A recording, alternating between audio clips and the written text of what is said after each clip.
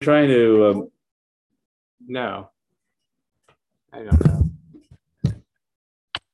So we're trying to pick up the pieces after Zerring's presentation, bring us back into the core of it. Where we're trying to go is probably to finish the issue of whether there is a right to privacy this week. So we have to finish Rabbi Zilberstein, Rabbi Shem Kolevsky.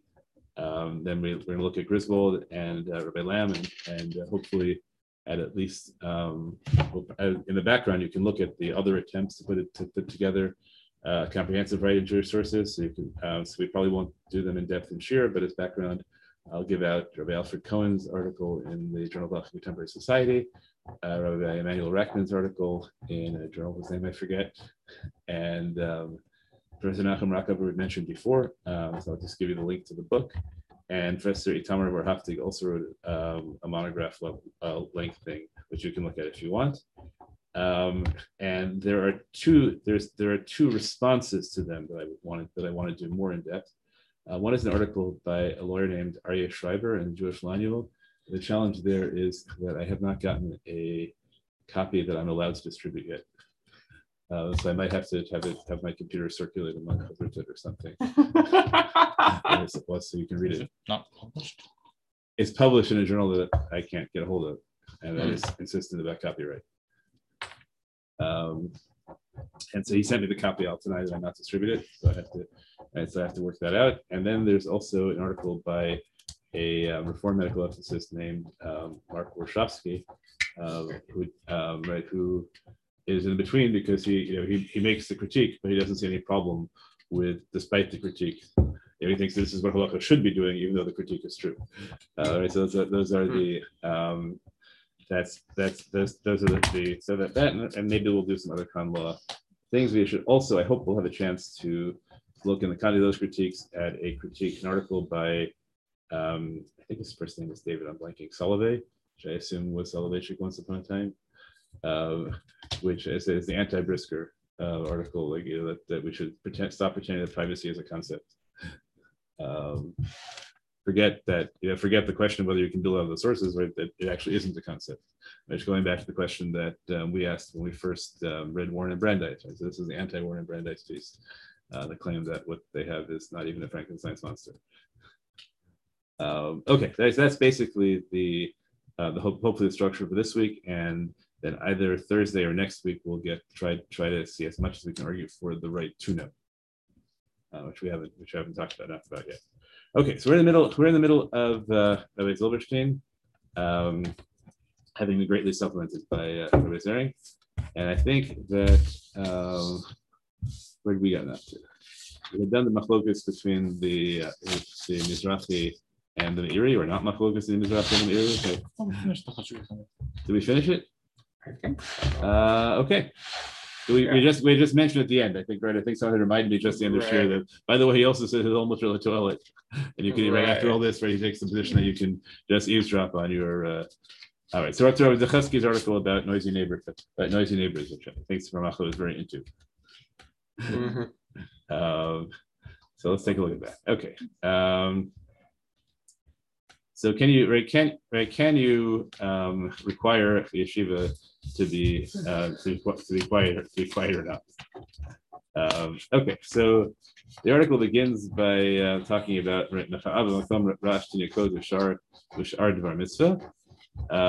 so the basic halacha is you're not allowed, you can't stop yeshivas because yeshivas presumably are a great public interest. Yeshua ben Gamla was metakin. You have to have yeshivas in every city, but you don't have to have. Right, that's not true of tanneries or anything like that. But yeshivas, we do not view yeshivas as a public nuisance. We view them as a public good, even though they're noisy. Okay. However, the Torah says that's true of all milei mitzvah, including tzedakah and minyan. But the Beis Yosef says, if you want a hierarchical educational system, then Rashi thinks you're allowed to you're allowed to stop it. So why are you allowed to stop it? What's different? What does Rashi think is different about this? I think it's just a question of like the specificity of like Lamentinokos, right, like the same way that he sets it up in the next thing about like like about whether you can extend it to other mitzvahs. I assume Rashi just thinks that like you can't even expand it beyond like the specific case of like being Lamentinokos like in your house like a normal Lamed. So if the question of what we zoned for. Mm-hmm. The question of like how specific how specific we were when we said Lamentinokos, I think. Okay, we paskin it's kol mila de mitzvah. Yeah, I think we passed in like the tour and also I think River Beta Flannel and Tosfos and the Riff and the Rambam and like in the Beta Safe stuff formulation. Okay. Jacob, can we have you right on the back of the pad? Oh, sorry. I'm worried about the table. Yeah. Okay.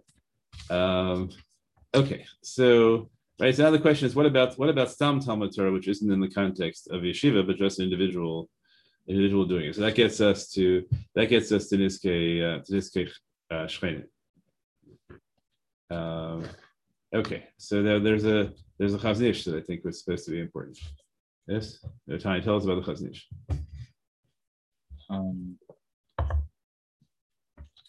Was this last week? Mm-hmm. So it's been a while since. Where in the Chazon Ish? We're on page 3 of the Chazon Ish. Page 3 of the Chazon. Right. Okay. And so that would tell us. Okay.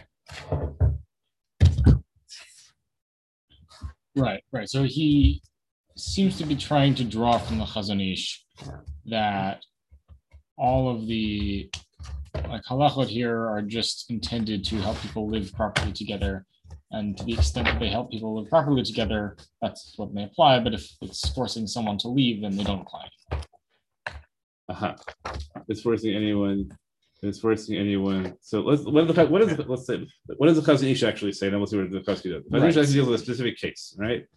And that case is if there's a sick person and other people are going about their normal lives, and the sick person finds it unbearable, right? But doesn't have to be terribly sick. You can just have a noise issue, right? There are people where you can become sensitized to specific noises. So the response is that a sick person cannot compel the other people to stop. Well, according to Chazon Ish, it sounded like it depended. Yeah. Whether, I mean, we looked up the actual Chazon Ish. Right. And Chazon Ish makes a distinction between things that are, I think he mentions it here also, things that are ikar dira and things that are not ikar dira.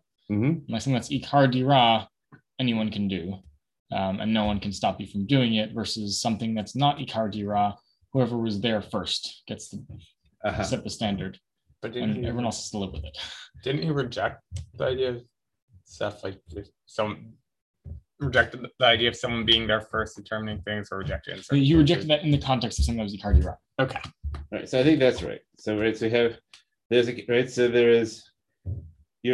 a presumption, right, that there's a set of things that you're allowed to do because you are the legitimate occupant of the place, and there's a set of things that are legitimate if you did them first, but that if someone else is there first, they can stop you from starting. And how you would deal with if you're shutafim, in a chatzer, or you want to break it up, right? So that is a complicated question. Mm-hmm. Okay. Okay. So now, what things are ikar dira? So we have an example of things that are not, which is they call it oseh ariga. I don't know what kind of weaving we're talking about. Is it like a major loom weaving, or is it just that you can't stand the sound of knitting needles? I really could not tell you. Right, which is not lo matzui b'chol adam, lo b'rov bnei adam. I can imagine a complicated thing like this all depends on what kind of class of things. Like what happens if there's a class of things, everybody does 5 out of the 30, but a different 5 out of the 30 each, right? So you could talk about those sorts of things. We don't need to complicate that yet. So there's a class of things that are called ikar dira. Among the things that are ikar dira are screaming babies. Screaming babies are very noisy and they keep people up. Right. So I think his point is that if you allowed people to make claims that the noise of that you can't do things in your apartment that make me unlivable, that make mine unlivable, then we wouldn't allow other people to have babies in their house, right? And we'd end up restricting covenants. And he thinks that's not reasonable. Even people without babies are allowed to bring babies into the house. Whether he would allow restrictive covenants to say you can't move babies into this house, I don't know. But we're it's almost always in halacha we're talking about the standard contract and what we don't know what would happen if we had a. I think he's trying to bring with the other standard. I think she's stuck at the door. Is she? Is that why the word was?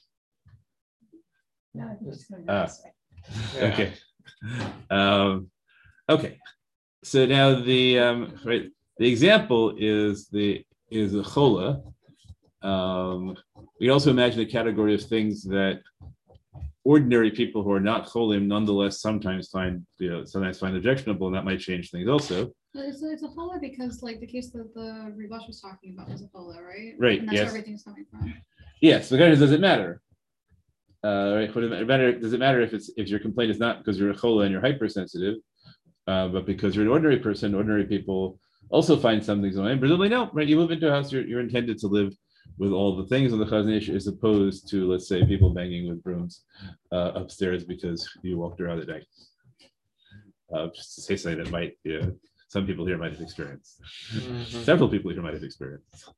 I grew up with the banging with brooms on the floors. Why I really like having a private house. From that day on, he knew autonomy was the. Yes, absolutely. No question. No question. That might be who did it. That might be who did it. Okay.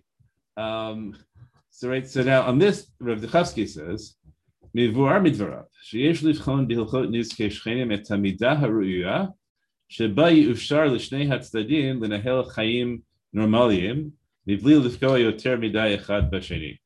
So I'm a big fan of the normal life criteria. I use it in lots of areas of halacha. I got it from Lichtenstein. As we mentioned already about why you have a right to keep oxen. So it's nice. Right, they cause nezek, right? So we should ban them. Oh, right. You mentioned this. Yeah, right. And I think that's probability. also shot in much of the way it's should go about in issues like that, right? That normality is a goal. Ramital liked using the word normality. I think also that there's a value in having people live a normal life, with all the critiques of that, right? What if you live in a hopelessly corrupt society, and normal life means finding a puppy on the street every day and kicking it, right? Whatever. Okay, that's probably not a normal, right? Normal life, but normal life involves, I don't know, whatever. That can feel lots of horrible things that might be part of people's normal lives. Watching reality television, whatever. Okay, so Chasky thinks that the Chazon Ish is fundamentally saying that all of Hilchos Nizkei Shchenim. Now, using the term Nizkei Shchenim is obviously a reference to Hezek and Hezek Shmiya, but we also pointed out that it's not really because Hezek, right? Because it's not really Nezek, so it's very interesting. He says it himself. Yeah, that's why he's creating the category so he can distinguish it from real Nezek. Okay. All right. So the goal is for both sides to live normal lives without interfering too much with each other, but also to have rules, right, as to who gets to determine who is interfering too much with each other. Because it's not an absolute rule. You can't do this because it interferes, right? Because there's an issue of chazaka as well. Okay, right. So therefore, if we're talking about raising children, right? So you can't, right? Nobody's allowed to prevent you to force you to move out because you are raising children. Now we could, instead of distinguishing, we could have argued that the criteria is not normal life but essential life. Right, raising children is essential, as opposed to normal. Right, there might be like mitzvah, right? Like, you really can't live there otherwise. I mean, that's what the Chazon Ish's words would seem to mean, right? If you were to translate a Gardira like literally. Right, that's right. That's what living there means, right? Like saying you can't close the windows, right? Because because I get stuffy, which means that that water pours in through the windows every time it rains, right? So that makes your house uninhabitable. Yeah, right. So Rabbi Chasky changes that, right? Like he changes the Gardira to Medubar b'shimush mikubal badira. Yes. So I don't know. I don't know if And he also changes it from the Chazon Ish sounds like he's talking about more like individual rights. Like I have a right to use my house in a way that is a house. Whereas Rav Dechevsky is talking about like, we're looking for the greater good that will balance everyone's That's correct also. needs Right? equally. And the Chazon Ish looks like he's trying to negotiate individual, right? Every situation should have a guide, and Rav Dechevsky is trying to set social policy. Right, which is right because normality is a circular category. Right, whatever you ban, right, whatever you're allowed to do despite your neighbor's objection, right, will stay normal. And things that are, if we chose to ban certain things, we just say your neighbors could ban certain things, and all sorts of things would become much less normal because your neighbor, right, because you'd have a harder time getting an apartment if you wanted to do those things. I don't know what you're. But having children can't be, which is. Having children, well, it can be, right? We're talking about creating communities, so like realistically speaking, it's not going to be. Realistically, be right. Right. One of those apartment complexes in Florida, then yes, they do right. that. It's there's no way to avoid a normative aspect, an evaluative aspect of doing it, but you don't see the Chazon Ish consciously setting out as much to do it. He may not be. I think the Chazon Ish, in fact, thinks that can think that it would be bad if we allowed houses to exclude children because that would be bad for my community, and you might think that's really bad for the world for communities to make it harder to have children. But I think it's fair to say that Chazon Ish doesn't present himself as engaging in social policy, whereas Rav Dechevsky explicitly presents himself as gaining, right, and he uses all sorts of language, right? He says inoheg lefi minhag rov bnei adam, right, lechayos b'tzura svura, and that word normali. Right, so those are all. So I think what if you said right there, Dechevsky makes my move, right, which is I'm not claiming it's a chiddush. Obviously, he had it way before me. So the question is, do you find it compelling? Right, that's the right way to read the sugya. And then if you find it compelling, then do you think? So what he does then, right? What's he talking? What is Rav Dechevsky talking about? He's talking about Hezek Shmiya. Right, he's basically said that there is. I think he's basically said there is no unique category of shmiya. That would be a mistake. And all there are ways in which people use their property value, right? Normally, whether it be whichever of your taste, whichever of your senses is involved. And if it turned out like that ESP interferes with other people's normal telepathy, right, or whatever it may be, then that we could have ESP rules on and things, right? Because right that would be based on Hezek Riyah because there's nothing about Riyah. Does he have like a halachic source for this, or is this just his intuition about how it would make sense to work? I assume that he read the sugya the same way I did. I think he also gets like he really likes the Rivash's proof, right? Like that's why he bothers reading the Gemara in full. I think because that Gemara is not talking about like Hezek Riyah. It's clearly talking about like something about it's. I mean, like at least one way to read it is that it's talking about like some sort of Hezek Shmiya, and like he thinks that it's obvious.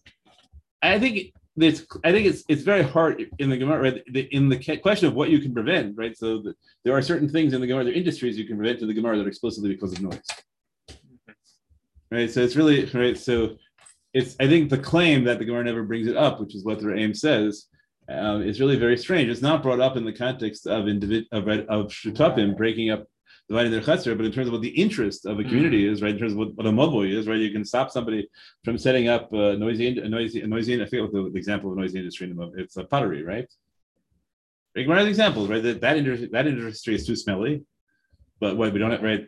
Somebody's going to say there's no example of Hezek Reicha, Havi Reicha anywhere in the Gemara, but everyone understands tanneries are smelly. You're not supposed to have a tannery in the city limits, right? Let alone in your mavoi. So you're not supposed to have industries that are too noisy. And people, we need a takana, as he correctly points out, we need takana to allow schools because schools are noisy. Right? So no one ever thought of the possibility that there isn't such a thing as too much noise. The issue of what we're talking about Hezek Shmiya, right, like Hezek Riyah, is that Hezek Riyah is not that you hear, but not that you see, but not that you are seen, but that you see. And Hezek Shmiya is not that you hear, but that you are heard. Right, so that's different. Right. So the question is, right. So we say Hezek when the Mizrahi says Hezek Shmiya Lav, we haven't seen that he's talking about the whole. He's talking about the question of whether you have a right not to be heard. Yeah. And now we can look at Rav Dechevsky's proof. Does he have any proof of cases where you have a right not to be heard? No, right? Doesn't come up, does it? Doesn't come up, right? So that's there. Right? So we go. right? So he has to make the move, right? He has to make the same move I made, which is to claim that we have to convert Niskei Shchenim into simply rules about what constitutes normal life. And once we interpret we convert it into rules about what turns normal life. Well, except he's done it in this article doesn't come up either, right? Does he mention that? This article doesn't have to mention that because he's just trying to talk about. But he also mentions in the rabbinic stock, right? He does mention it. Does he not mention it at all here? Hezek Shmiya? Does the category not show up here at all? He talks about Hezek Shmiya, but he doesn't mention it. Yeah, page 3 at the top. Page 3 at the top. He says, yeah, it's in pink. Right, Esher Hezek V'chein Hezek Shmiya, right, are not right. So he because it was the search term I was using. So let's see how he makes the move. Right, Esher is Birzot Lamar. Shebe'etzim kol hilchot nizkei shchenim einan chelik me'hilchot nezikin. Good. The doer dvarim shem begeder grama upachos mikach. Right. I forget who was it kept saying, which is just grama. Who was that? Is who kept saying it was just grama? I think it was right. The chen hezek shmiya einam nizakim moving l'kabal. The mayid hezek riyah sheish ba'ayin hara. That's real nizik. El shiro chachamim shebichtei lafsher l'shchenim legur yachad b'bli shetzian merivot to avoid conflicts. Yichzerach patkanat takanat v'gvia gidarim halchatiyim. And that's true of all privileges for all related mitzvah. Yeah, so he mentions it, but he doesn't justify the shifts. He doesn't justify the shifts. Okay, so most I guess I can say is that I think Rav Dechasky reads the sugya the way I do, or the point I read the sugya the way Rav Dechasky does. That what looks like the rules about nezek are not really rules about nezek; they're really rules about neighborliness. The standard is normal life. And then we have to debate, right, to what extent, right, what our interest is as a community in allowing something to happen. If our interest in the community is in allowing the presumption of private conversations, so then we'll have hezek shmiya. And if our interest in the community is in not allowing private conversations, so we want to have hezek shmiya, and we don't really have any, right? The most we can have is a claim that in the time of the Gemara, they thought it was counterproductive to create an assurance of private conversation. Because you could not have it, but it doesn't know anything about what happened in a situation where you could conceivably have such an assurance. Okay, so I think Rav Dechasky and I are on the same page, and I think Rav Dechasky often is accused of creating enormous new halachic categories that bear a striking resemblance to categories that are assumed by the society around him. And you can either think that's an amazing thing, and that's why he's such a great posek, because he pulls that off, and that's a great thing. Or you can say, well, we want to leave halacha where it is. We want halacha to be countercultural, and we have no interest in any of these rights that other people are imposing on us. So I think that's a fair thing. So we had not gotten to the other. I'm not sure about itself though. Isn't like his more important innovation that the idea that like kicking people out of their houses is different from just annoying them? Which he also claims to get from the Chazon Ish. Well, I think he is right about the Chazon Ish. What he does is the Chazon Ish says preventing people from having their ikar dira is tantamount to kicking them out, and therefore you can't do it. And the Chazon Ish standard could be as high as any case where you could sue your landlord for non-performance because they guaranteed you a habitable dwelling, and in fact they did not give you a habitable dwelling, which is I think the standard for lawsuits in New York City. Right, if your landlord has to give you a habitable dwelling, as long as it's habitable, right? Other than that, you can't break the lease. You can sue for for them to put in the things that they promised you, but they haven't broken the lease unless they have failed to provide you with a habitable dwelling. And the habitable dwelling is defined. It has to have a stove. It has to have a refrigerator. It has to have a heating system. It doesn't have to have air conditioning. It has to be free of rats. Has to be free of rats. Yes, we know that very well. Has to be free of rats. Yeah, right. So that's great. But that's our standard. Our standard is habitability, and habitability can be a very low level of habitability. Right? The Chazki might re-raise the standard to normal, right? What normal people expect, which is not necessarily the same thing as habitability, and it might be that what normal people expect is we could even argue is graded, right? What I expect from a 3-star hotel is different than what I expect from a 1-star hotel, and what I expect from a 3rd floor walk-up is different than what I expect in the penthouse, right? So what it might be, the Chazki is open to the notion of variability, maybe not, but certainly what he does is he raises the standard to what normal people do and expect to do. And if I'm infringing, right, if I'm infringing on your normal life, right, that's the language he uses, then the other person has the right, and we don't say that your right is to simply what we define as living there, and everything beyond that, your goal should be to annoy people as little as possible, which is also a reasonable social goal. Right? You have a right to live and annoy people as little as possible. So if you were mobility impaired, Yeah. do you have a right to Right to access? rent? Or an elevator. I don't know. I mean, that's a question whether it's not normal necessary for ordinary people's normal life. So that's a different legal. I don't know if the Chasky gets that issue. It's habitable for you. It's not habitable for you, but it is habitable, right? So I don't know. I think that's a move yet. All right, that's a move beyond yet to claim that it's the owner's responsibility. He hasn't mentioned landlords here at all. Yeah. I think that's. It might be kind of interesting. What if the neighbor objects to the ramp? Right. I think that's the question. The more presenting question is what happens in order for you to get up the stairs, you have to put a ramp over the stairs. But that means that your neighbor has to remove the ramp every time they come in after you. Mm-hmm. So can your neighbor say, I refuse to allow you to put down the ramp because you can't pull the ramp up after you. So that means every time I come, I either have to walk up a ramp, which I find very difficult, or else I have to pick up the ramp, which I find very difficult, right? So that's an interesting question, whether the Chasky's world or the Chazonish's world for that matter. Well, in Chasky's world, right? Like if you can't get into the building without the ramp, then the other person is trying to force you out of your house. So I think that's the biggest innovation is that whoever is going to create such a situation in which the other person can't live there loses. You think it's practically the other person can't live there, or an ordinary person wouldn't be able to live there? I think it's practically the other person can't live there. Interesting. You think is that subjective? Yeah. Right. Like when you're talking about an intolerable noise, which is not defined, then then you can't cause an intolerable noise even for a bar mitzvah. But if the intolerable noise is caused by something that would kick you out of your house, then you win. You kick you out if you couldn't do it. Meaning you have to, if you couldn't make that intolerable noise, then you would get kicked out, right? So it's all about who would have to leave. So I think Rabbi Depevsky, if your living in a house requires you to run noisy machinery at all times, as long as it's a normal use of the space, yeah.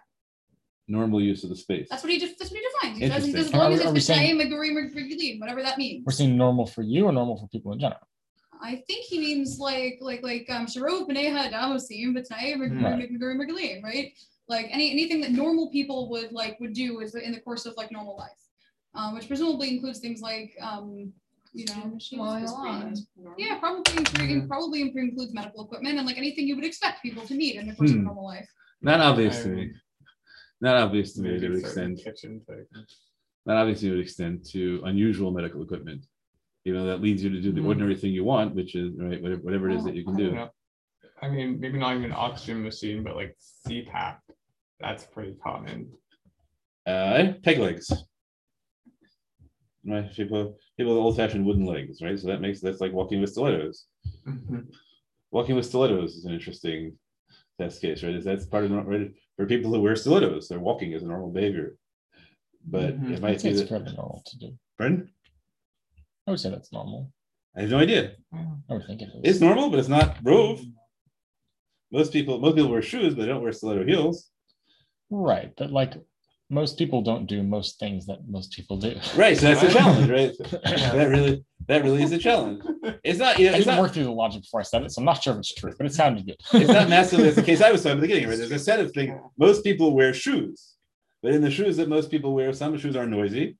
Right. Some people, spend their entire time doing 19th century Dutch, cosplay, and just wear wooden clogs all night. And some people, right, and some people like wearing Nike flip flops. Or right in Boston college students partying. That's a normal thing to do. You just party all day. So right, it's not just Boston College. Partying is a normal having large numbers of people in your apartment that drink alcohol while playing records. records, whatever it is, while playing with music systems, right? Right, so If you're in I'm a not college sure town, those maybe would that be is a included normal because not being able to do those things wouldn't functionally take you out of your space, as opposed to not allowing you to walk or not allowing you to have life-saving medical equipment or Right. not allowing you to have children, right? All of which would kick you out of your space. Mm. I think that's why Rabbi Chesky's distinction here is like very, very important. There are people who would Also- certainly leave any space they couldn't party. Mhm. No? It's such an essential use of the space that they would be kicked out. Yeah, that's why they have the right. You got the apartment because you want it, right? I don't know what you know. Right. What about Yeah, inviting Moving guests? to the frat I think it'd be a house. stretch to say it's Ikar Dira. If Say it's a it's friend, like, right. sure. but I to say don't it's think Chaim that's Normaliyim, I think would not be Right. unreasonable Right. depending on No. how. That's right. I think there's three stages, right? There's Ikar Dira, there's Chaim Normaliyim, and then there's my Chaim Normaliyim, or there's Chaim Normaliyim defined as my ability to do all the things that right that That are normal for another person. that would enable me to live like a normal person, right? Right, which can involve all right. So I think that's an issue that I don't think the is getting to, which is the issue of disability accommodation, right? Can I require right? To what extent is it the right? What extent can I impose things that create severe disabilities for other people because they make it possible for me? And we can think of this in ways which will be less less sympathetic. There are people who are very, very insistent about living in energy efficient surroundings, and so the one thing they can't stand is lights being left on, and so they install lights and motion detectors Oh in the yeah. hallways leading up to your apartment. Mhm. And now, if that's an apartment building, right, and you're Shomer Shabbos, you don't take the position that turning on lights by motion detectors is permitted. So now, your house has become uninhabitable to you. There was a couple in Florida who sued about that. As a British couple sued because their condo association put motion detectors all around their in the hallway outside the door. Right, this is a real issue, right? The real issue, Mhm. Or like if someone has like a really bad peanut allergy, Mm. right? can you prevent anyone else in the apartment building from eating peanuts? Right. That's all right. And if the apartment has a central air system, Mm. and you have an anaphylactic aerosol peanut allergy, so then you can probably stop everyone in the Empire State Building from eating peanuts. Assuming the Empire State Building has ducts. I don't know if the Empire State Building has ducts in central air conditioning. Right, so that's it. Right? I don't think the Chesky goes that far. I mean, certainly doesn't mention it. I think he might say, which I think is probably right, that that's a decision to be arrived at by democratic means. Mhm. But would he say that you need to put filters in? Maybe who pays for them, right? That's the question. Who pays for them? Right, because that would be the situation. Yeah, right. One person, has this peanut allergy. Does everyone need to? That's the same as what was it? One of those forms. So he might require them because that would be more similar to the last case, right, where he does require them to pay for the pipe thing, but that's different because there's like a clear mazik and nizak. So I'm not, and also he's not the person in the middle is not either. In the Chola case, I mean, if you're doing something that's normal for you, like you don't have to accommodate the Chola. Mm. If you're doing normal, you don't have to accommodate the chola. The real allergies are just cholin. I mean, I don't know. Right, so Maybe right, he would define it. so the Maybe he would chola, define it right, differently. so we The say, Chola's not gonna die if you do something wrong. Right, so maybe it'd be different. Yeah. what if the chola would die? Something that'll Right. be different. We haven't talked about that. Yeah, what if it's like He doesn't get into PTSD and it. a loud noise? Boom. and It it's might be he has to that. move. Well, Might be the that chola could can't die, live but in not a neighborhood, which Yeah, but has. like to have potentially die. Well, it's his choice, but I don't know. you have to stop it. You have to give it. It So might where be. can they live? How do they have any assurance that the next place they're gonna live isn't gonna have somebody move in who's gonna do exactly the same Move thing? to a house. Or hospital. They're in Israel, where like if they're living in like Yerushalayim or something, like they're not gonna be able to afford a house, probably. Hmm. Like So it's an interesting question, right? What we do socially, right? So you could claim it's Pekuach Nefesh, and they don't have to leave. But and it's obviously it's a nice thing for you to stop. The question is whether, assuming they have the money, all right, so they can live, or even if they live in a much lesser neighborhood.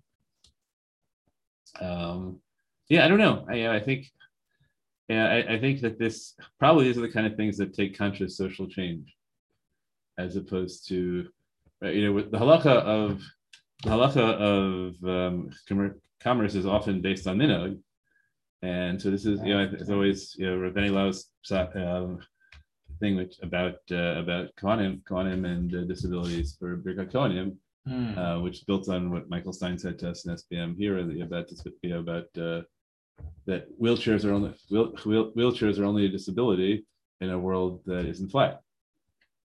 But if we just that was his great claim. But if you just required all homes to be ranch houses, right? So feet are slower. Right? Also, doesn't the Gemara talk about the fact that like the mum, they talk about it more about also like perception, right? That like it like talks about why one person can do this, and so they all know that person, so they're used to it, so they're not thinking about that. Right. So that's Rabbi Lau's claim is that what we should do is get used to people. Yeah. Right. That like in a non-ableist world, then these mumim are not inherently disqualified. Exactly. Right. For Birkas Kohanim, not for Avoda, that was much more controversial. Yeah. But for Birkas Kohanim, that was I thought that was a really beautiful psak of Lau. Everyone's goal has to be to become desensitized to it so that it's not a distraction in Birkas Kohanim. And I say Professor Stein's argument was, I thought it was a very interesting illustration, was to think about whether wheels are a disability in a world without stairs. And so actually, right, so his argument was we create the disability because we build a world with staircases. And then we say, you're disabled. But maybe we should just build a world where anything but ranch houses, right, has to have ramps.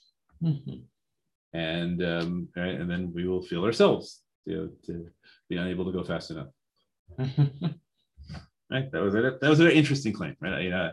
I had not thought of the world that way previously.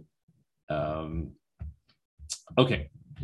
So Rav Dechasky's other thing that is often quoted is his claim about spousal privacy, which is, I think, less liberal of him. He says, "Ben ish lishto yesh makom li," around page 4. Yesh makom lisvara shebein baal lishto ein ledaber al pgiya b'pratiyut. Right, that in spousal relationships you can't talk about damage to privacy. Is it still in the article? This is the Hazanat Seitzer article, in the other article. Oh, and the one on the source sheet. Yeah, this is the one that I sent you separately, right? The one on the source sheet, yeah. Right, so which is also right. So I'm reading the article, but it's identical with the Rabbanut Psak. Right. So he makes this radical claim that there is no such thing as, he says, pgiya. I think in English we tend to think of invasion of privacy as opposed to damage to privacy. Like a breach of privacy. Breach of privacy. Pgiya, that's not a bad translation of pgiya at all, right? Breach of privacy. Because after all, in the time, it takes the time a lot more seriously than most of us do. Most of us have no idea what was written at the time. But at the time say what are the time? So it used to be right time were the quick claims between the families about that you signed before the Erisin, so that you couldn't try to undo the wedding afterwards, claiming that the other party hadn't fulfilled their obligations. So both families have signed a quick claim saying, right, both fathers have signed a quick claim saying each side has given what they promised, and now the wedding can go ahead and any other claims are. But over time, we stopped. That's why a large percentage of the responsive literature is about claims under Znayim, where one side or the other claimed a breach. But over time. Let me go into the source sheet because I was reading the article. I'm also. There's a section on. Oh, did I cut this? Did I not put it in the source sheet? No, there's. It was briefly mentioned.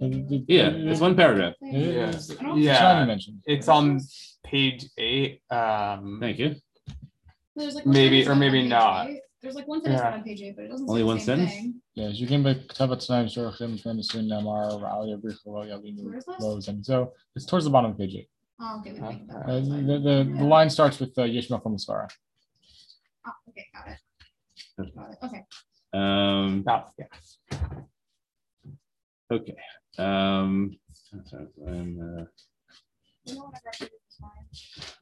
Right.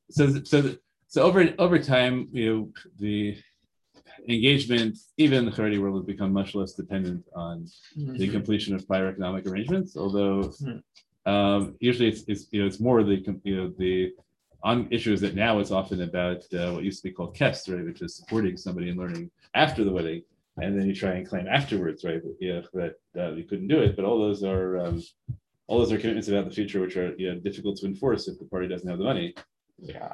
And on that, you can all read Riak Benden's autobiography, which is the cautionary tale to everybody about where he's in love with this one woman, and his father says, "Don't marry her. She doesn't have any money. You won't be able to learn. Marry the rich merchant's daughter instead." He marries the rich merchant's daughter, and the rich merchant loses all his money. and he has to wander the world as a salesperson, very sadly, and gets sick and ends up in the house of the woman he wanted to marry originally. Yosef Eshes Potiphar, he comes through. Life is good. It's more dramatic. Right. It's more dramatic than most rabbinic autobiographies.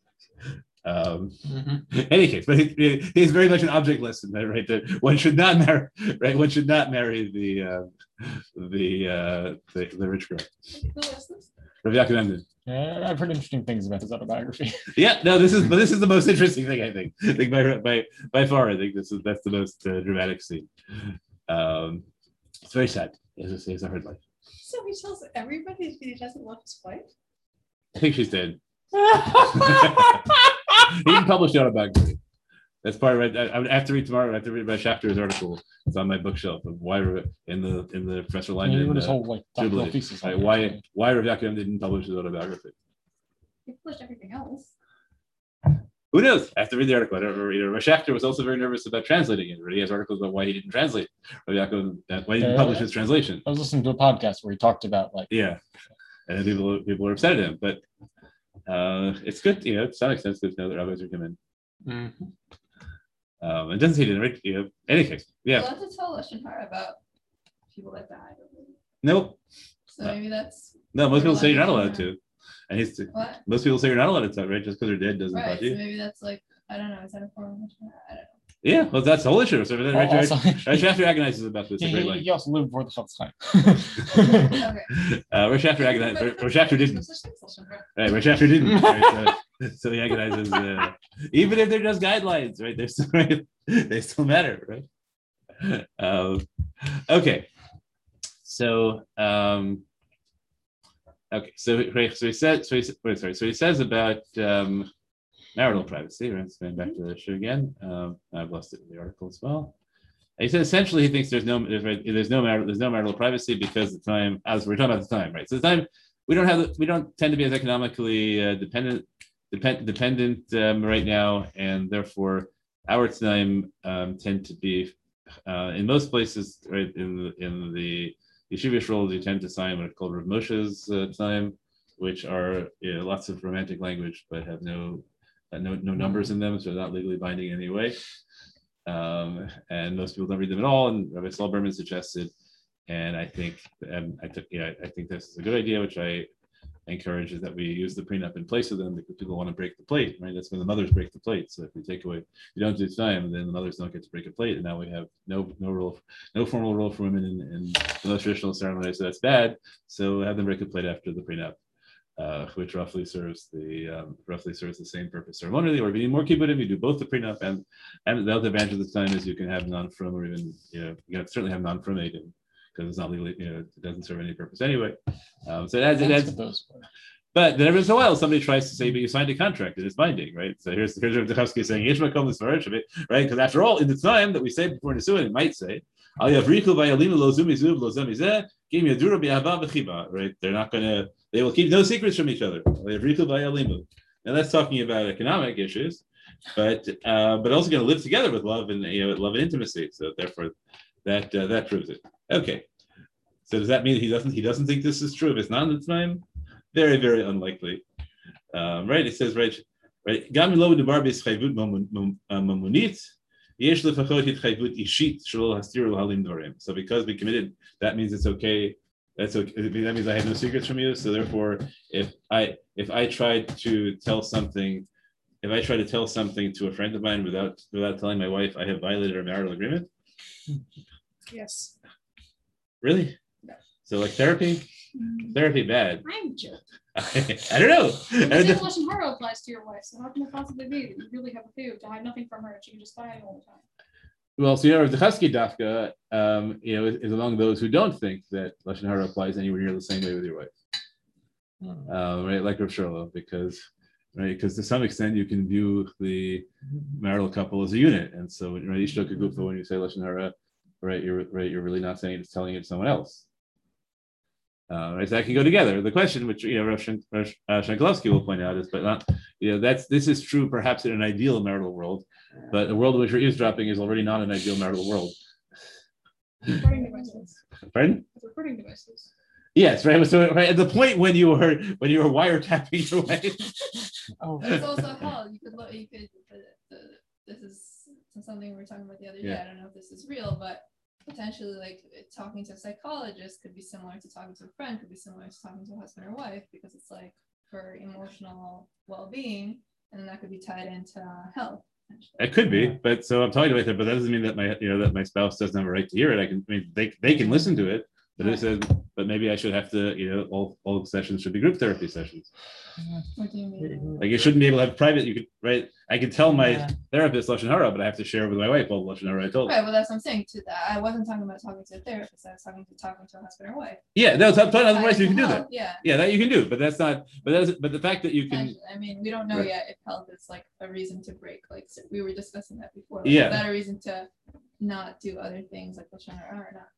But right, but the issue we're talking about here is not whether you can talk to Lashon Hara to your husband, but whether your husband is entitled to eavesdrop on you on the grounds that any Lashon Hara you hear you have to say to him.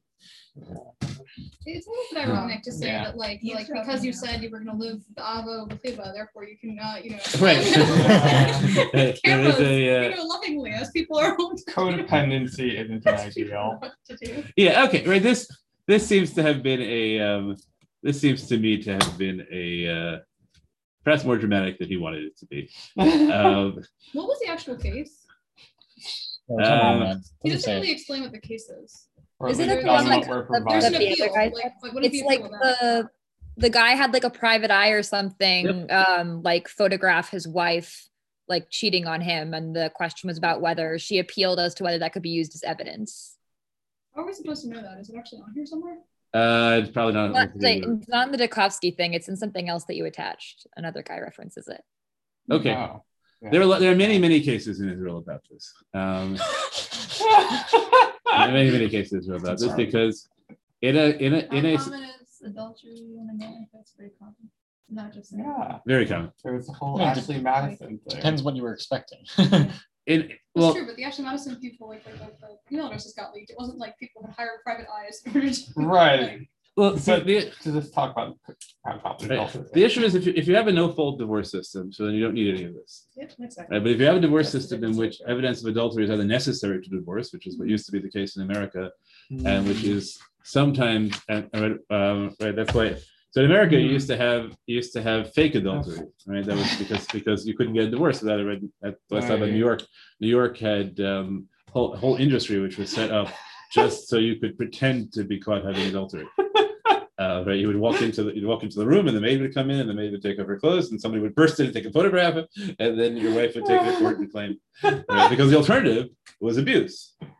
Right? Like that's the only way that It used to be able To get divorced, right? To get divorced, What? you had to When claim was either this? adultery. 19 What? When was this? This- 1900s? No, until 1970 or so. What? Right? You had to You claim opened a credit card in the 1970s about your husband.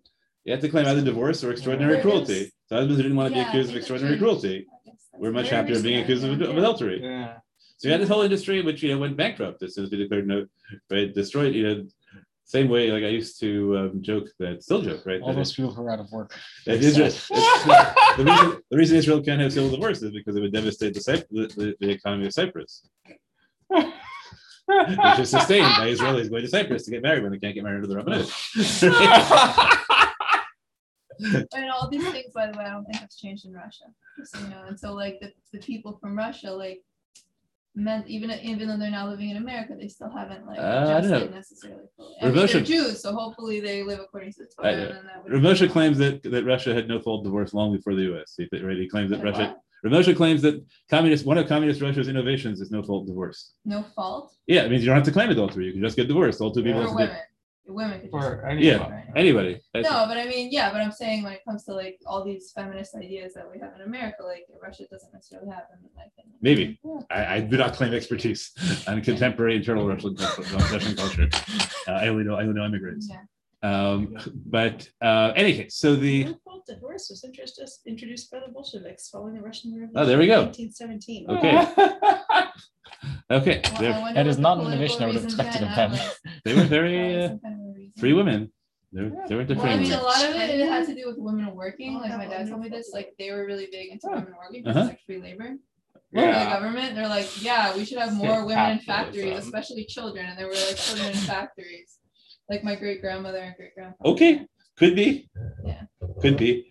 Not necessarily because of Might not love be. for humanity. It's more like it served their purpose. To Okay. get more women. Does this have to require you at all to live in a situation in which you have an actual purpose for hiring private eye? It doesn't sound like it. It sounds like you think there's simply no invasion of, there's simply no such thing as invasion of privacy in the marital bond, which I think at one point would have been a reasonable stock in America too. We would have said that's the case, that that marital couples have no right to privacy against each other. They can try, but we don't encourage them to. We have no interest in them succeeding in running having private lives. I think we don't have that vision of married couples losing their individuality anymore. Whether we should ever have had it in halacha, right? Whether it's ever really true in halacha, I would probably argue not, but it's easy for me to argue that now. And it's useful to see if the Chasky doesn't buy into it. And we ask the question: are there any relationships in which that should be true? I think that's the right. If we don't, if not the spouse, are there other relationships in which you think are there narrow relationships? Like, can we say, we understand like partners should not be able to hide financial information about the partnership from each other, but can partners hide financial information about each other, right? Which affects the partnership, right? Like if I know that I won't be able to pay my normal funds into the partnership next year because I lost my job. Do I have to tell you that? It's not a partnership matter. It's a matter of my private economic life, which will have an effect on the future of the partnership, right? So I think we can all, whether you buy Rav Duchovsky's thing has a particular nafkamina, which is divorce, because we have a fault divorce system. So we have a fault divorce system. The price of having a fault divorce system is that people are going to try and obtain evidence of fault, and we have that in Beit Din. What happens? The case where it comes up is a heter me'rabanan. Right, so Rav Moshe says that if the husband can prove adultery on the wife's part, or if the husband can prove adultery on the wife's part, so now the wife is asura to the husband. So if you're asura, right, if the husband and wife are not allowed to get together again, so then you have no right to deny divorce at all, and then you can get a heter me'rabanan. So that encourages husbands to get evidence of adultery. So that means that as a bait. Husbands can give a get for themselves. Husbands, but you can't normally give a wife without your wife's consent. That's a chayim de ben gershom. You can't divorce your wife against her will. But Rav Moshe says reasonably that doesn't apply if you have proof of the wife's adultery. Right. So that compels Beit Din to figure out, what do we do? Do we encourage husbands to break into their wives' Facebook accounts, and get pictures? If they posted pictures of their vacation with other person, right? Do you hire a private detective? So it's easy if you have a civil divorce and the wife isn't religious anyway and has no interest in church divorce, so there's no privacy at all, right? You go up, you go down to City Hall and you get a marriage license, so it's not a violation of privacy. You get a copy of the marriage license. I think it's the Rav Doron also mentions the problem though that with hiring the private eye that often involves not only like trying to get evidence of existing things, but that often they would like set up scenarios to try and lead the wife to doing things. Right. Yeah. Right. That's the whole. If you read private eye novels, so they all look down on the ones who engage in divorce cases. Right. The high class ones always say, "I won't do divorces." Right. That's beneath me. I can tell you that it comes up, and that your soul doesn't feel cleaner as a member of Beit Din when you've watched when somebody brings in a file from private eye. On the other hand, your soul doesn't feel cleaner if somebody's trapped in marriage they don't have to be trapped in. Right. So that's I imagine this will also come up with like parents and children, like to what extent, dude? Yeah, so we don't have to. I haven't dealt with custody cases in depth, but I imagine that usually, right, that the family court judges have to deal with this all the time, because people are trying to get evidence against each other to prove unfitness for parentage. Or not even that, just like in terms of like people, an expectation of privacy versus not an expectation of privacy. Like, I mean, for children have an expectation of privacy. Yeah, children tend to have less, right? Children tend to have fewer rights. Children tend to have fewer rights, unless you've been explicitly emancipated. Yeah, or like halachically. Halachically, well, the edges, but you become children. You age out of childhood at a much younger age. Right. But what the rights are when you're Samech al Shulchan Avicha is also not clear if your parents are still supporting you. What your rights are. Yeah, In economic. Okay. So what we get out of Rav Dechevsky is, on the one hand, a very high standard in terms of what people can't prevent me from doing, and on the other hand, a space where there's no privacy expectations at all. And so he understood the sugya, I think, the way I did, but the understanding the sugya to have a social policy driven halacha doesn't in any way tell you that you get a halacha that's more congenial to you, right? That's always the risk of having a discretion. The more discretion you give, the more likely it is that the system will develop in ways you really dislike. Right? If you deny discretion, then you'll have, and that's why discretion is always a dangerous thing, and you really don't want to grant discretion to judges or legislators unless you trust them. Right? Discretion is a good idea in a system where there's trust, and a terrible idea in a system where there's no trust. Okay, now I gave you the Piskei Din of Rav Levin just so you could see the Levin has this really just with this issue he just quotes an earring and goes home. Right? And of course, it says the Chain Kasav, right? And the Chain Kasav is Shem Shidreim, as he just says, there's no Hezek Shmi at all. So beware, there is a contemporary psak for Rav Dov Levin who's a prominent posek. I think he's a Lava Shalom. I think so. Who wrote some really interesting shuvot, and he just says, no, there's no Hezek Shmiyah. End discussion, right? So you can read that, right? So you want to find somebody who just reads the sugya, reads the sugya with no bias towards a right to privacy at all. You can end up with somebody who just says, no, there's no right to privacy. You invented that. The sugya talks about Hezek Riyah because that's presumably something to do with Ayin Hara, or that we have a particular right to privacy about sexuality in ways which are otherwise unavoidable. And that's it. Anything beyond that is up to you. As opposed to Rav Dechevsky, who has, I think, a very strong notion. Okay. Okay, what evidence does Rav Dechevsky cite other than what we saw? Right. So, does he quote the Chikei Lev? In the article, in the Beitin article, yeah. The Beitin article, right? So what does he use the Chikei Lev for?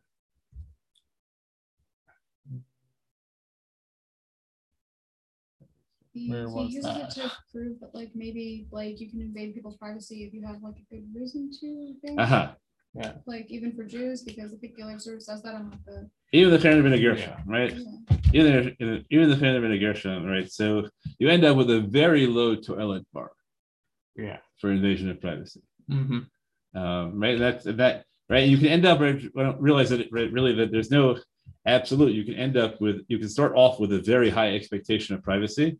And then have lots of exceptions to it, as opposed to start with a very limited notion of privacy, but require preventing an imminent nuclear explosion in order to interfere with it. So to be aware, right, those are not. He massively expands even what the Chikei Lev says, he just massively expands it. He says well, first he says Avedin of the Nache, which is feasibly be similar to what the Chikei Lev was saying, but then he says anytime there's a Shasher, it's a mitzvah to stop you from violating an Isser so I can invade your privacy. Mm-hmm. All right, so let's read what Rav Dechevsky says, and then let's go back to a source and see if we want to say anywhere near as far as he does. Okay, right. So he said we're on the bottom of page 7, I think, right? Top page 8. Yes, yeah, so let's build up to it. Okay, it says we can't get Hezek. We're in the middle of page 7. You can't get Hezek Riyah from Hezek Shmiyah, and right. So that gets you his sentence about that. And he says, when he quotes the Meiri about Nezikin, which we've already seen. Then he says, "Chaim ben Gershom." Right, so the bottom of page 7. Chaim ben Gershom. Sholi krak ktav chaver shalom midato, and he sends you to the standard Mekorot. Shayach gam hazanat seiter. He thinks the Chaim ben Gershom applies to eavesdropping, which is not obvious. Kimali kriya shmiya. What difference does it make? At least according to the Chikei Lev, who says the reason for the cherem is behavta l'recha kamocha.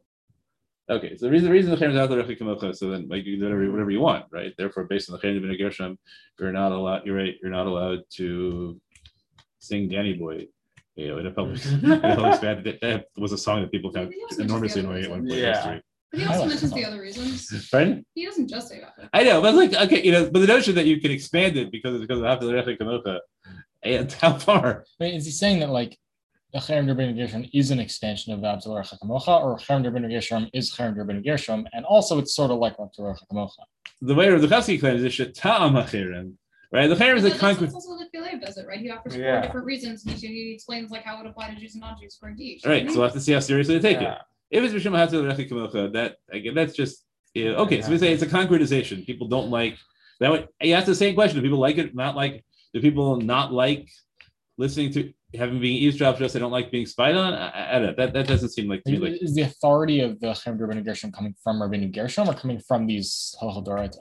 Well, I think I guess the best model for me is what the Rav says. About lots of things on Shabbos, right, are fulfilled. Right, are the Rav says about kibbutz and onik specifically, right? That there are, but he says about lots of various halachot. There are these sort of vague, right, the values that Chazal or the Nevi'im chose to concretize in specific decrees, and when that, right, so in the other areas they're left to your discretion, and right, you're supposed to fulfill the value. But when they made a decree, so the decree has the force of the D'oraisa, even though the D'oraisa didn't, right, the D'oraisa by itself would not generate these specifics.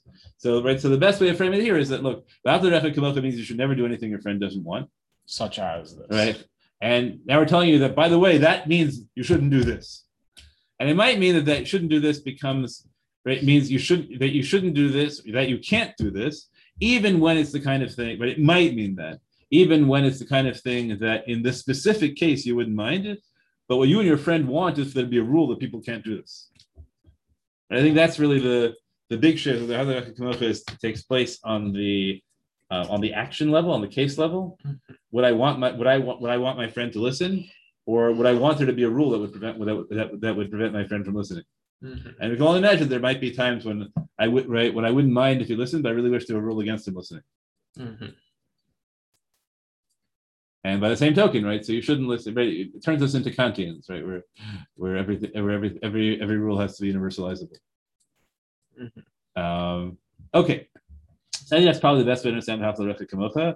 But again, you have to define what it is that what aspect of Haftarech Kamocha, what did the rule ban?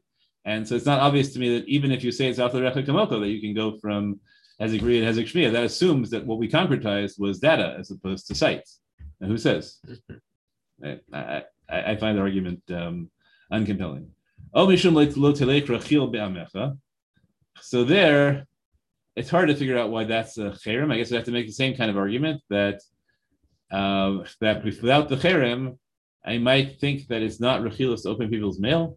I think it's pretty well get that when somebody hands you a sealed envelope and you open it, that's that's rechilos. I'm not quite sure. I mean, maybe because you're not Oh, supporting yeah, someone else. I thought it wasn't obvious when the whole Yeah. thing. Even because you're not showing it to someone else. Yeah, that's what you think when you read the whole comments, right? Yeah, I guess. Okay. Maybe it's not having an impact on me. It's so obvious. Only Shem Gonev Das Sabrias. So but Rabbi Zeri pointed out, right, that the etymology of rechilos doesn't work very well. And yet, I guess it does seem obvious to me that it's wrong to look at someone else's letter. The question is whether rechilos is the right way of framing that, or whether there's some kind of separate thing of Gilui Sod, right, or some kind of separable framework. Let's say rechilos, not the obvious way of getting there. Okay, when we should go into Das Sabrias, we talked about the challenges of that. Okay, so let's take a look at the Fiqh as best we can and see. It's not the most readable. It's not much. I have printouts now, so that will solve the whole problem. I think I'd actually be able to zoom in. I thought so too, but just in case. Well, the thing is, with the printout, it's easier to take notes. Yes, and now we can draw boxes around it, like Churchill. No, I got that joke at all. Oh well. People did it, not just not necessarily reflective. I have written many years ago giving a sperm Joshua at Rosenzweig's house about why Chazal's Milsa de B'duchos aren't funny. Is it because they had a different sense of humor that we're not on to appreciate? Whatever. Or I think there was a son that was they just had bad sense of humor. And the jokes aren't funny. Or maybe misunderstood the word B'ducha stuff, whatever. I wasn't there. I heard the Shmuel. Okay. Let's see if we can read it together. Nish'alti b'echad b'bnei Ameinu. Sheyesh lo esek im goy. U'mamono biyado. Right? So there's a Jew who has his money in the hands of a non-Jew. He's afraid that his partner is going to do something bad to him. And he somehow has in his hands a letter that was sent. Now, how he got the letter is not told to us. But he somehow has in his hands a letter that was sent to, right? We're not told that his partner, who trusts him utterly, gave him the letter. But he has the letter. So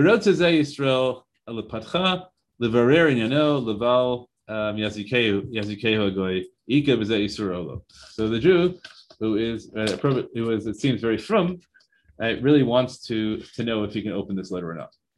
Okay, again, we don't know. I don't know if this is a real case or not a real case. You can imagine, the classic case this is problematic is in Hamlet. In Hamlet, Rosencrantz and Guildenstern are given letters for their are carrying the letters for their own execution. Yeah, I mean, so he brings up someone brings up Davidson and Uriah Chiti. Yeah, right. So you can see, there are times when when people are double buffing you, right? They hand you the letter because they think that if they hand you the letter, they'll never. I had two students in Maimonides once. Talked to me during another class when I was a teacher, and then asked me for a letter excusing them for being late to class, which I had not known I was late in the class, and the class was already Brill's class. So I wrote them a letter saying Rosencrantz and Guildenstern were talking to me. Brill got it immediately.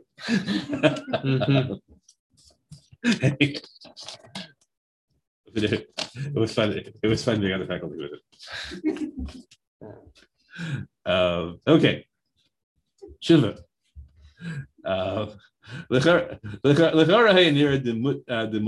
It seems to me that this should be printed. Kifi divrei Ashiltei Giborim Perek Shuas Edus Shekasav Zelashana. Mamash shenagim lichtov al higrot ika cherin ben Gershon. Nira dima poseach ha'igeret yodea sheyesh cherin ben Gershon bezeh. Da'az lo haya ish. Do you know what the next one says? Sham. Shirasham, right? Shafilo lo haya ish Shirasham al higeret hacherem bar samcha. Vafilo temesh she'enim menuda hapoteach v'chulei. Nira. Okay, that's the end of That's the end of his language. The Shulchan Aruch seems to suggest that you write the cherem on it, and then he says even if the person who writes it isn't bar samcha, this generates a whole machlokas. Hang on, it's like why should your writing the letter put it right? You're writing cherem ben Gershom on the letter, put the guy in cherem. It should be the cherem ben Gershom put him in cherem, and the cherem ben Gershom put him in cherem. So then why is it right? So then why do you have to write it on the letter? And so the answer could be that maybe you only get put in cherem if you write a cherem deliberately. So then why would it matter? Why does it say bar samcha? Any idiot writing cherem ben Gershom on a letter should be enough. So we say, but if he's not bar samcha, then the person reading it won't believe there's really a cherem ben Gershom. So it has to be somebody writing this is a violation of cherem ben Gershom, was enough authority to make you believe that there really is a cherem ben Gershom. So now when you open the letter, you're a cherem. That's confusing. Right, that's very elaborate. It's very, very, very elaborate. Okay. Nired ikar cherem shechal hu b'shroshim aligeret. It sounds like cherem ben Gershom only applies if there actually is written. But he says, I got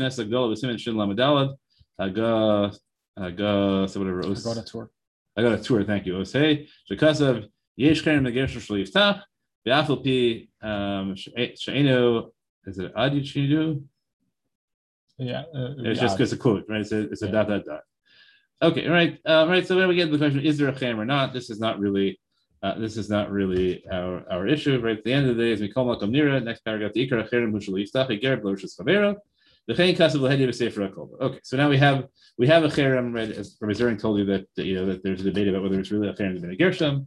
the Shulchan Aruch already points out that there's one version which does say Rabbeinu Gershom, one version which doesn't say Rabbeinu Gershom, and one version which doesn't say Rabbeinu Gershom but has it right after another Rabbeinu Gershom, which makes one suggest that they're both together.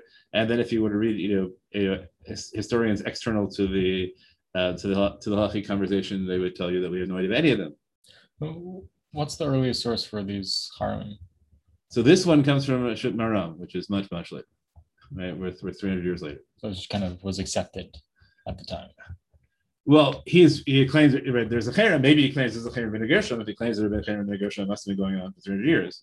Just hasn't made it into the Juvas beforehand. We don't, Rabbeinu Gershom is shrouded in mystery. I think that's the short version. We don't, as we said in Rabbi Zuckier's presentation, we don't have a text.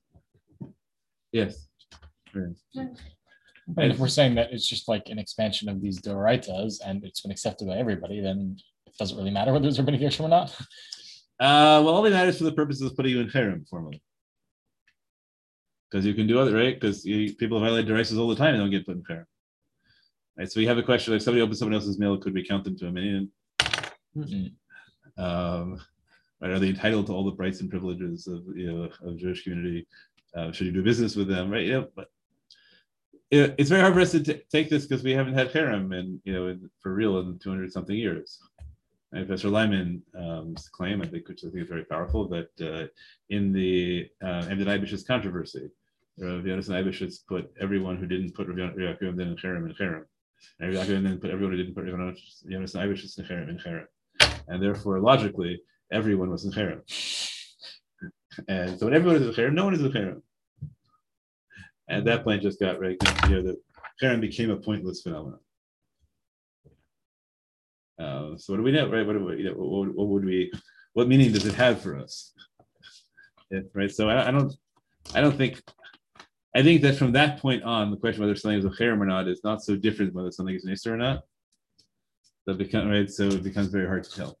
So so this heyday for this cherem may have had a 500-year heyday, right? From the time that Maram said it, and then you have in the background, right? You have because what we have of the cherem against polygamy has a 1,000-year expiration date. Right, so that's a whole controversy that starts about 150 years ago about whether they've all expired now. So we shouldn't, and then there's attempts to get another group together and reinstate it, and then you have people always write, like Rav Moshe always said, and maybe there's no cherem anyway because the 1,000 years has expired. So if you want to be makil, you can always say there's a suffix, maybe there's no cherem anyway. Nobody is really pushing for polygamy that I know of. But if you want to permit polygamy in cases where the wife is denying again, so that's one of the things you say. And maybe we don't, right? Maybe we don't have it. We don't have it anyway, especially if we're started. Or not Ashkenazim. We don't have to be Sfardim. It's not Ashkenazim. It's really interesting. Yeah, I think you're probably right that it's really hard to say that any of these cherem are binding because Rabbeinu Gershom made it takana and his takana was accepted by all of the narrow group that he was that knew about him, and that it's hard to say that, but it's but the problem is to say that anything is binding now, because what kind of community is there that could make something binding now? It's hard when the community that cares about law in that sense is 10% of the population maximum. Right, so now you have to claim you're only making law within that 10%. And people are going in and out all the time. Right, and that that's aside from the question of whether a 10%, whether a rump group can really make law in that way that's binding on people who weren't present at the vote. Really hard, really hard. And then you have, in addition to that, you have the question about whether we can make derabbanans nowadays, right? Because maybe nobody has authority to do that. So we have to, so it's better to retroject that Rabbeinu Gershom had this authority at least over all Ashkenazim, and then to smash the category of Ashkenazim into a unified group so that everybody's under it. And then, hard. Don't do it. That's all there is really to say. Don't do it. Okay. Obeata. Yesh lanu lachkor. Me'ez etam amar Gamliel davar zeh. D'im nemar mishum mashakasav. That's Zal. Yeah, Makas Zal. Yeah, Mashkas Zal. Al Pi v'Haf l'Recha Kamocha. Man de'alach sonei l'chavrech l'savid. And Yisr Zeh Ki'im B'Yisrael levad. Aval l'goy mutter. So yeah. It is true that l'reacha seems to imply only Jews. There is, of course, the Meiri who seems to expand that to everybody. As the Meiris want to do. As the Meiris want to do, exactly right. L'reacha v'Yisrael, and as generally, I am one to cheer the Meiri on for doing. So we could say, wow, like I'm not so into making the Haftar l'reacha kamocha grounds for a kula on behavior, right? On behavior that you agree other people don't want to have done to them. Mm-hmm. Right, that's especially if you adopt the criteria that Lichtenstein liked, but others, that the things that don't apply between Jews and non-Jews are the things that are supererogatory, as opposed to mandalach. The whole point of mandalach sanei l'chavrech lo savid is it's the core of all of Torah. So to say this is the core of all of Torah, you don't have to do it for non-Jews. That's very hard. Right? That's what Hillel says, right? Right. Right. So I claim that this is everything, and yet it doesn't apply to non-Jews. Yeah. I mean, you could argue the Torah is centered around Jews. Yeah, it's interesting. It doesn't really. It's not really an attractive thing from my perspective to say to a conversion candidate. Oh, of course. Of all things to say to them, right? Come because then we'll have obligations towards you, and you can do it. Like I say, because we have a sense of community that you want, right? And then we'll have to say, right, because you're not allowed to, because we kind of leniency because right for being a convert, that converts have to keep this towards non-Jews. We don't want people to join for the sake of kulas. That I have to say, right, this is not a line of reasoning that has great appeal to me. Okay. The ayin the sefer haleket chelagal siman kavayin gimel she nistapik b'chayotzi b'zev Yisrael really b'zev Yisrael hasholech yigeret the choshesh shiel nezek also yigeret. I think we're getting the pattern that the bubbles drop out a lot. And use, I guess. I'm not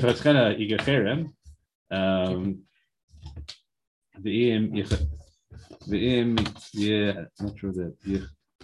I guess if he keeps it in his hands, yellow nezek, right? So you can't.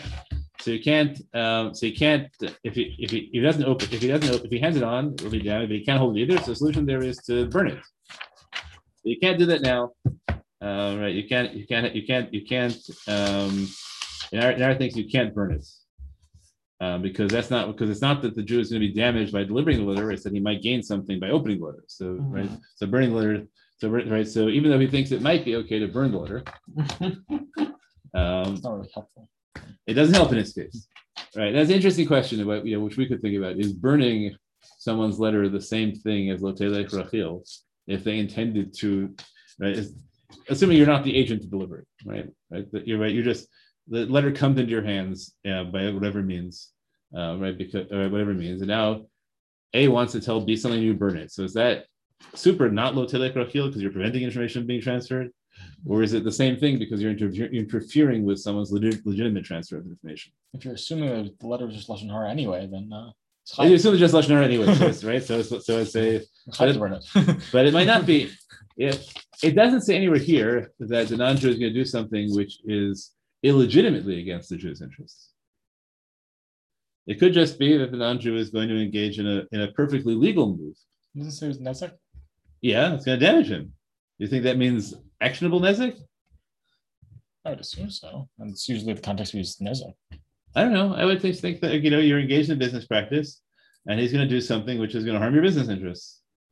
It will cause you damage, but it doesn't mean that it's actionable damage. That would be my assumption. Which is an interesting question. It's only because you're a partner. This is avla. Okay, that's true. This is avla. Do you think it would be different if it weren't wrong? Yeah. Why? Because it seems like Well, I guess then, like, the question is it wrong to open the letter in the first place? If we're saying it's not wrong to open the letter, then maybe it doesn't matter. But if it is wrong to open the letter, but it's not as, if it's overpowered by the benefit that you're getting, then I would think it wouldn't matter. Well, so I guess we have to be careful, right? Because the rationale for opening the letter given here is the nezek he's doing you, right? But is that right because it's the toilet? But is that because it's preventing him from doing wrong to you, or is that because it's against, right? It's preventing financial harm to you?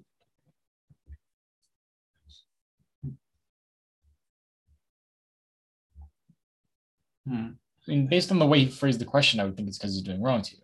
Yeah. So the question is whether that's real or not, right? The way he frames the question is avla, but the way he presents the rationale, it doesn't say because, right? It's because it's preventing damage to you, not right. You can argue that damage is illegitimate damage. Does he frame it that way? Does he say illegitimate damage? I mean, that's how I would interpret the word nezek. The ordinarily immediately done to have a.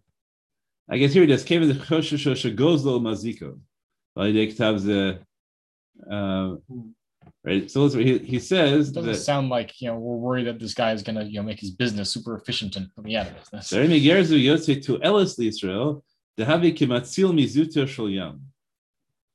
Efsher, the Gambi Israel ki hagavna yemuter, kevanika cheshasha shagos lo maziko. So it sounds like to me it sounds like if it was a non-Jew, there would be no right. Just the fact that you'll save the money is enough. But if it's a Jew, then we say the fact that he's doing wrong to you might justify it. But he uses the same language for both of them. That's it. So I'm reading that language again. I don't know something requires an Jew to have done anything wrong, does it? Well, he compares an non-Jew to Matzil Mizuto Shel Yam, right there. I don't know what that case is. Let's see if the ocean grabs stuff from somebody, and now it's hefker, and you save it and don't give it back to them. So here, by opening the letter, he's saving his money from the ocean. Yeah. Oh, fine. In that case, that does sound like that. I think also what's in the head on is also like not something where they're not necessarily did anything wrong. You just It's want true. your money. And we don't, right. And Matzil Yadam, well, that's worse because they're of the Zara. We really don't want them to have the money, right? That is right. So that's first. I would suspect not so, but the truth is again, since I would happily go Meiri and say, and not pass my Chikei Lev about that and just expand the Chikei Lev talk about Jews. So right, so I would happily say, okay, the standard has to be that he has to be planning to do something wrong to you. Then the question is, so what one wants to say is that because he did something wrong to you, so he waived his right of privacy by doing that. Right, that's what I'm trying to right. Is that what you want? What this should makes you want to say is that people have a right to privacy, unless they do something wrong to you, and then we have a kind of bab machteret thing, right? That he's coming to steal your money. Okay, so he's coming to steal your money, so now you can do something wrong to him.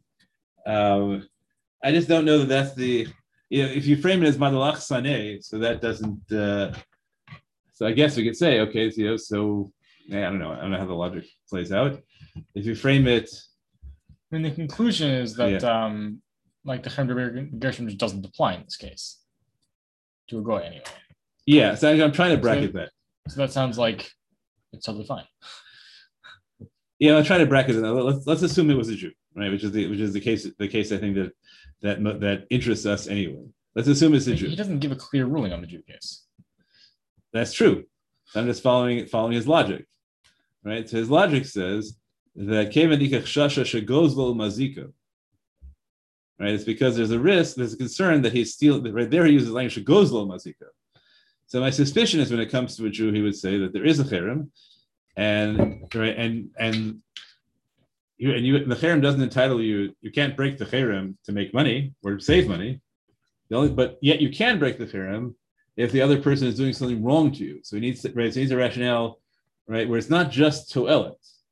It's not just purpose for you. It has to be a moral toilet in some way, not just an outcome toilet. It can't just be like, oh, it's good for my business. Right. It can't be that, right? Which we might have thought it was good enough for non-Jews. I'm not sure. I'd be happy if Tani's right, but I'm not 100% sure you're right in that. So the question is, what is it? Why is that? Is what? So I would like to frame it as he's waived his privacy, but there's nothing of that in his, and that it's a tit for tat thing, right? That when you're doing something wrong to somebody, you have no right of privacy. But he doesn't frame it that way. I think he frames it as a toilet issue. So I would leave that as a tension, right? Which way is better to frame it? Is it better to frame it as that there are things that in the course of committing action you lose, right? The reason he doesn't want to do it, the reason he doesn't want to say it that way is because a chashash would not be enough then. Right? If it has to be that I have to waive my right of privacy, the fact that you suspect me of doing something wrong doesn't waive my right of privacy. Because you haven't done anything. So you have to the burden of proof would be on you. So what he's doing is he's allowing a very low burden of proof for the Cherem Megershim. I only have a chashash.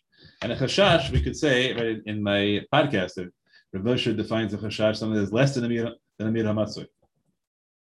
Right? So there's only like a 10% chance.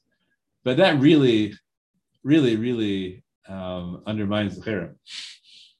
Right? If it's right. So you can respond by saying the purpose of the cherem was only to protect third parties. It was never to protect correspondence among people who knew each other. That also, we're like thinking like now, maybe we're thinking like American society, like versus like a society where, like, let's say the non-Jewish society oftentimes would be anti-Semitic and would like try to kill Jews all the time. So like it might depend on that. Like in those days, maybe like people, there's a big chance that they're going to try to harm Jews because that was like the normal reality. Right. And then but he says to stand up even among Jews, right? That's the one. Even a chashash is enough. But then doesn't at the end he's like, yeah, he doesn't come down definitively on that side. Yeah, that's true. He doesn't. So I would like to move his standard to. I would like to move it away. I'd like to move it up from chashash. I would like there to be at least rov, but maybe I'm too focused on privacy. And I would like to build it off some kind of implicit waiver of some sort, rather than making it just when it's in your interest you can open other people's mail. That's not what he says. But I have to admit that's not what he says. I have to figure out how much do we want to do with this. Okay, now that read, and the last thing he says is right. Maybe it's a violation of Lotelech Rachil. Right, Sheyesh Iser, right, and this is the language that people like quoting. Sheyesh Iser levakeshu lechapes misterav shel chavero. The typically Lotelech Rachil lacherim o la'atzmo yunsham. Right, he quotes the Halachos Tanos. Right, sorry, I quoted Halakha. It was Halachos Tanos, of course. It's Tripshik missing, my fault. As he quotes that, the question is how seriously does he take that? I don't know how seriously he takes that any more than anyone takes the Tanos. All right, then finally he pulls out the one that's really unique to him, which is Gneivas Das. Alom Yeiser mishum Gonev Das Abrios, Shari Logora Mehagonev Das Abrios, Shazavi Yoter Chamor, Shagonev Dato Mamish, Shahub Maspune Libo. Right, so it's very nice rhetoric. Right. Ordinarily, Gonev Das just means making a person make a mistake. But here, I'm actually plucking the thought out of your heart. Right. It's in the recesses of my heart. Okay, right, and that applies even to non-Jews. So I cheer him on for finally finding a way which is also to do it to non-Jews. But I think that there's a real question about whether he's right about this Kal V'chomer. By making the Kal V'chomer, he is implying that it is that he has no source for Gneivas Das, actually meaning reaching into the pensive and taking the wrong bottle. Okay. What Rav Dechevsky does with this, right? So let's take the right. Rav Dechevsky does with the Chikei Lev. So right. So where does he use it again? On the Ezra, top of page 8. So he says that if you use the principle of Avad Inish Dinil Nafshe, we can use that as a general principle that you're allowed to engage in all forms of information gathering when it could conceivably be justified as private action in the cause of one's case. Right? That a fair description? Right. Lemrutz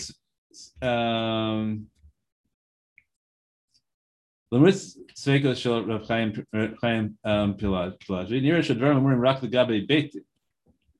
The Aval Hanifka Atzmo Avidin Shil Nafshe Kamor V'Bakam Rish Perek Beis V'Rav L'Makom Sheikh Shash Iser Shemitzvah L'Noach Havera Milavor Avera. Okay, right. So that that seems right. So he wants to argue that either Chaim Balashi has doubts whether a bezdin would authorize you to open a letter in certain cases. So which case did Chaim Balashi actually say that? But he's not sure. I think that was the very end. The very end, we can get there. He mentions Beit Din. Yeah. That's down Leka Shum. That's where the Leka Shum style. I think it's like at the very end. The Amira Indian is sorry, Kazabi, Starling Favero, Uvalito, Rashut Beit Din. etc. I think it's at the very, very end. Is there Israel for two Jews? Uvalito Shusni Bezin, Shifticho Gerard, Imish Kach Bevezin, although he says that I think it's not clear that Bezin could authorize it. So this is the wild thing at the end also, right? Rzchowski says that even though the Chikei Leif himself is not sure whether Beit Din could order this for a Jew, because the way he set it out, there's a machlokas whether you could do it for a Jew or not, right? And I would argue that should mean you can't, because we're going to pass against all the reasons that he gives to allow it for non-Jews, and right, we're going to extend them all to Jews. So then Rav Tzchasky says, but even if you wouldn't allow Bezdin to allow it, there are things that Bezdin can't allow that you're allowed to do as a private party. Mm-hmm. That's what he says, right? Rav Tzchasky says that even though, right, the whole suffix was only about whether Beit Din can do it. An obvious reading of that sugya? Pardon? Is that like an obvious reading of that sugya? I don't think so. Beit Din can't order me to go beat up my neighbor, but I can beat up my neighbor. So you could argue that Avedish Nafshe seems to be a principle mostly where the courts wouldn't be able to act. Mm-hmm. Right? That's mostly what Avedish Nafshe means, right? Otherwise, it would say you should go to court. And not always. Sometimes it just seems like it saves me the bother of going to court. I can be there first, because going to court is a pain, and there's no reason that the other party should be able to impose upon me the expense of going to court if I could just grab it back. Of course, it leaves me vulnerable to a lawsuit the other way, right? If I grab it without sufficient evidence. Do we want to? So one of the cases of initial nafshe, probably the most common case of initial nafshe, is if I have non-probative evidence. Right? I saw something myself, so I know the person did this wrong thing, but I am not a valid witness in Beit Din because I'm nogea, or only one witness, whatever it may be. So I can do it. So I can act myself on the basis of my own knowledge.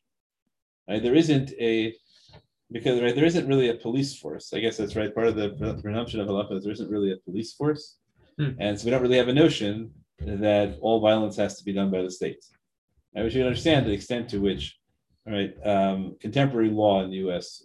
assumes that only the state is allowed to use violence, and therefore we assume that if you don't have enough evidence to go to court, you can't do anything. Because if we allow you to do something, that would be breaking the state's monopoly on force. But that was not a presumption always of legal systems. Under legal systems, the courts existed to settle disputes. And if one side beat the other guy up and the other guy doesn't complain, there's no dispute.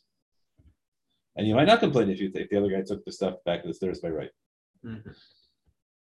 So within that world, Avedish Nafshe functions in a world without a police force, and it says that, you know what, in cases where you know this stuff belongs to you and you can't prove it in court, you can grab it.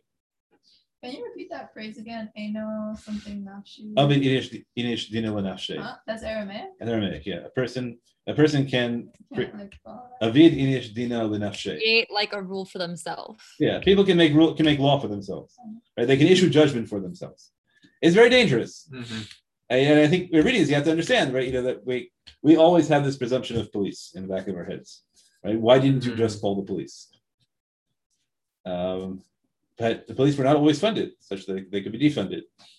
Right? They're allowed to, right? Police are invented in the, we all know from the critique, right? Police are invented in the late 19th century. And they're invented in large, now people argue they're invented in large measure for racist purposes. Maybe that's true, but it's not true. But before they didn't have police forces because it wasn't. What is it? Shotrim and something. Yeah, what shotrim are in that pasuk? Shotrim. Right. So the Rambam says that there are people who beat the bushes to prevent people from engaging in misbehavior in the bushes. But I think there's a difference between like there's guards versus police. Like I feel like shotrim are like guards. Maybe guards. Guards than like a law keeping force. So you could treat them as a force that's designed to to do things like deal with theft. That's not the task the Rambam assigns to them. No, I'm saying I don't think that's it. I'm saying Yeah. that like I think Shotrim is like kind of like physical guards in more respect in like specific places as opposed to like ones assigned to dealing with like crime throughout an area. Okay, I think it's easier to think of them as marshals, right? They're officers of the court to enforce court orders, which is very different than people who are designed to prevent crime, right, or, on their own, right? But they make sure that court orders are obeyed. Right? If the court says this property belongs to X, they will give the property to X. But they're not necessarily. But they're not. Their job is not if they see one person beating up another person on the street to stop it. Right? That person can sue for nezek afterwards. Isn't it all of our jobs to protect the person? Okay, maybe, but it's not their job specifically, right? If one person is being harmed, sure, but just break up a fight. So when you say that it's okay for me, I have the ability to Yeah. go into your house and take this letter that belongs to me, or are you saying that I can do that, but I might No, you can do not it. necessarily halachically okay? No, so Avadin Shnil Nafshe is a legal principle that you can defend yourself by saying, I was simply carrying out what I knew to be the true halacha. And then, right, then I'll have to prove that then I'll have to figure out where the burden of proof lies. That's all. But it's not inherently illegitimate, right, to carry out what you know to be the law, rather than go to court. Okay, so this doesn't prove either way the privacy and sanctity of your castle. No. Now you might be risking your life if you sneak into my house, right? Because I can kill you on the right. That's those are all the right. That's what we set up. A society with. It's not upstairs. Right. If you come in openly, then I can't do it, right? Because I'm saying spill that. I'm tunneling. I'm not going to steal your stuff. Yeah, but if you're tunneling, I'm entitled to presume you're going to steal my stuff, right? That we get the whole. But a society without police, right, has to work on the balance of power. So you're entitled to do this, and I'm entitled to attack you for doing it. And we generally assume that the balance of power will be fairly equal, because those of us who don't do martial arts will try to make friends with people who do martial arts. I feel so popular. People who do martial arts are probably very popular in areas without police forces. At least that's the way it works out on television. But not with the people who have guns. They're very annoyed when people come with martial arts and knock their guns away. This is still a television show that I do watch. Didn't I quote Kung Fu the other day in share? Yeah. Yes. Right. Yeah. So that's the whole thesis of Kung Fu. Is somebody in the Wild West, knocking guns away with martial arts. It gets even more ridiculous when they run a sequel that's set later in the West, when in an urban environment. That was ridiculous. But in the West, you can sort of maintain the illusion that it takes a long time to load a rifle. Yes. If you were holding a gun on me from this distance, especially if the table weren't in the way, you would have nothing on me. You need more than this distance. Okay, well, good to know. You can watch the show with me and tell me whether it's realistic or not. Also, you get a long bamboo flute. Also, I don't need a lot of yes. I am useless with any such weapons. That's no good. That's no good at all. The most I can do is threaten to play violin at you. I could probably get a note or two. Squeak. All right. Yes, I think it is very important in reading these Shuvot to you have to think yourself back into an environment where there is no police force, right? There's no prior restraints, and there's a recognition that we all know, right, that courts can only function on the basis of evidence, and it's not always the case that the evidence will support the right side, right? Because courts function on defaults, right? And if somebody successfully steals something from my house in the middle of the night, well, I'm stuck. Because I can't prove that it. Right, you steal something in my house in the middle of the night, and you walk in and you say he sold it to me. So the burden of proof is on me to prove that you didn't sell it to me. How am I going to do that? It's a negative.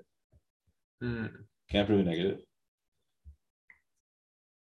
Right. So that's. But I think that one of the challenges we have in trying to figure out how to use halakha in these areas is to figure out how we would apply halachot that are created in that kind of world to a world where we do have a police force, and that changes all our presumptions about such things. Among the things it does is it creates an expectation of privacy against people other than the police.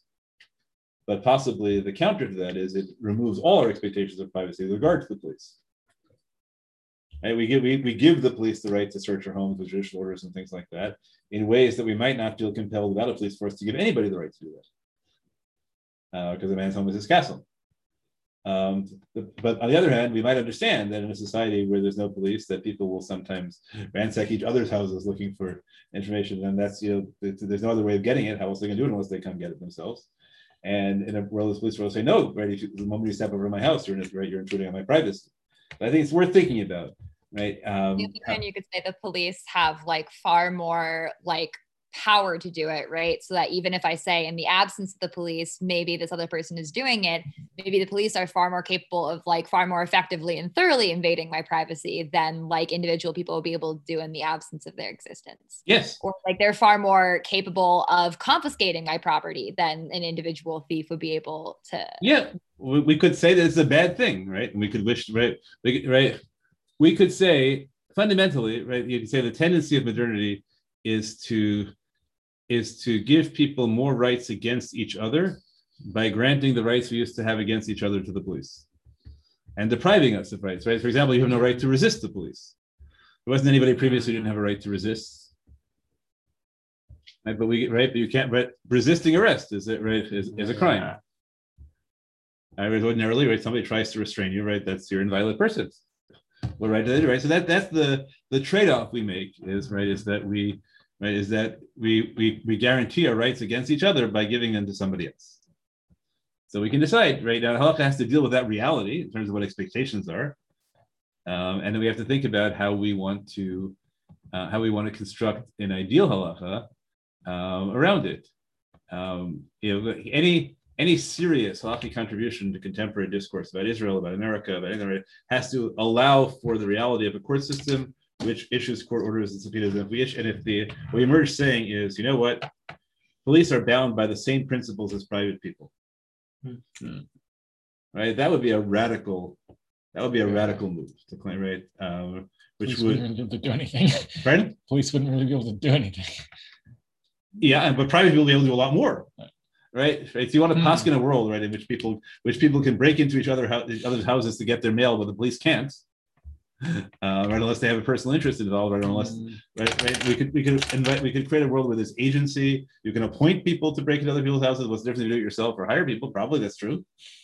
Right? It was probably mutter to break. Right? It was probably allowed you to hire somebody. So we should just think about, right? Our whole concept of privacy is, and then this will finish. And this is anticipating Aryeh Schreiber's critique, but I think in a way that is constructive. Privacy can be thought of horizontally or vertically.